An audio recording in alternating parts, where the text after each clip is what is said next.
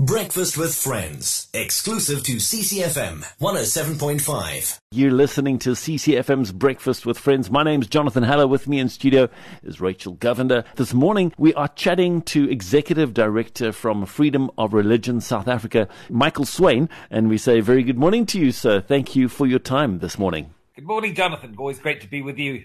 So, Michael, thanks for your time. And just less than a month ago, we were really asking people and saying, come on, make your voice heard. The proposed amendments to the Health Bill Act are a real thing because of the state of disaster coming to an end and all of that.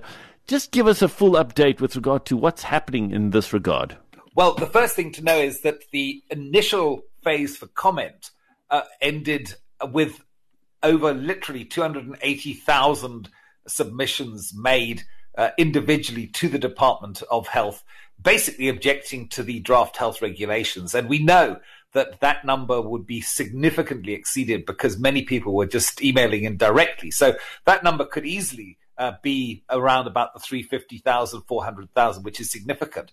But the real problem is, of course, that as you are probably, and I'm sure well aware, when the 30-day transition of the regulations which were passed at the end of the state of national disaster came to an end, literally at the midnight hour, and I say literally, the Minister of Health then took a subset of the regulations which were being commented on and basically passed those into law. So those are regulations. They're made under the National Health Act. They have the force of law, and they are potentially there, therefore, indefinitely. And this is the way in which we will basically be needing to adjust to living, according to government, because they have now passed these regulations, not having in any way, it would be impossible for them to have considered all the public participation process. So that already is going to be the subject of, I think, multiple actions for basically breaches of administrative justice. The government cannot ask for comment, get significant public participation, and then simply override it and ignore it and just carry on as if nothing has happened. So, yes, we are living in very interesting times, and that is the current situation, but we can certainly talk more about what the case is going to be looking like against this development, I think. I think it's so important, and I think it's very important for us as citizens of our beautiful country to be aware of what's going on at government levels. Again, of course, as you said, literally at midnight, that information being released, and even the mistakes that were made where initially it was said that children don't have to wear masks even in class. Then there was, oopsie, we made a mistake with regard to that. So it seems that government is scrambling a little bit with regard to that. Is that also your perspective?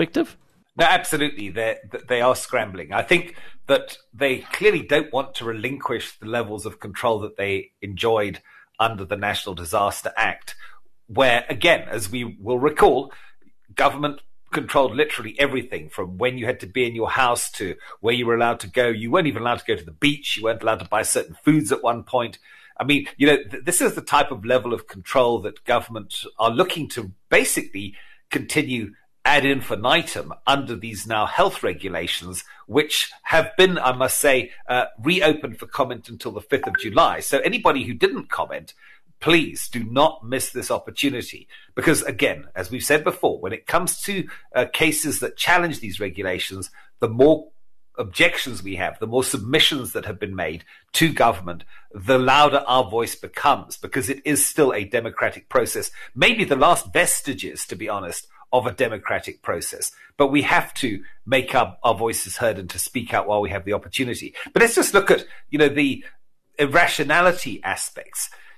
Government are obviously trying to claim under the now health regulations that COVID is still a severe dread disease, a catastrophe, as I think they have called it, that's coming. Another tsunami is heading away. But if you actually look at how this disease has developed, yes, there was obviously a time when it was super serious, and everybody, I think, understood that we needed these special regulations. But now government themselves have declassified it on the one hand as something which is worthy of a state of national disaster, but at the same time, and with no consultation, they have now classified it as a level 2 notifiable medical condition. They put it along the same category as typhoid and tuberculosis and tetanus and hepatitis. And, this is not where this disease is at this time. And yet they are treating it as such, and they are therefore claiming that they can put in regulations that will literally govern areas of our lives as if that were the case. And again, their own experts, we need to understand, their own medical experts are coming out strongly against them. Professor Shabir Mahdi has basically said there's absolutely no justification, for example, for mask wearing anymore. There's no justification for limiting gatherings. And you can see that that's the case if you look internationally. I mean, soccer stadiums are full, concerts are full, clubs are full, everything is full. Life's gone back to normal, but somehow not in South Africa.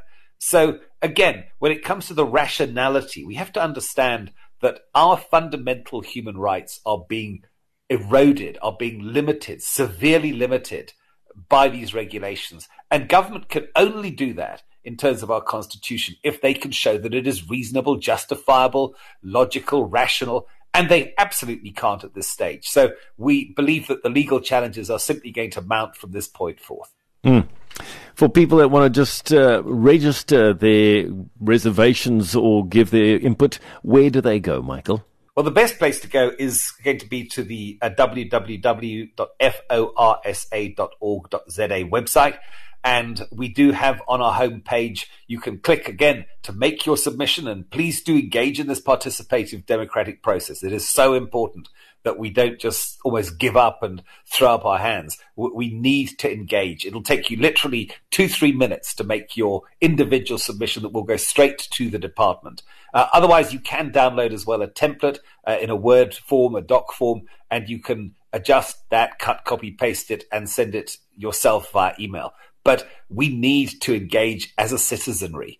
This is our nation. We cannot simply allow these regulations to be the way by which we are governed for the foreseeable future. It is the antithesis of a democratic participative process where the goodwill and the rights and the interests of its citizens are considered.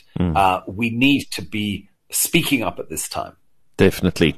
So go to www.forsa.org.za.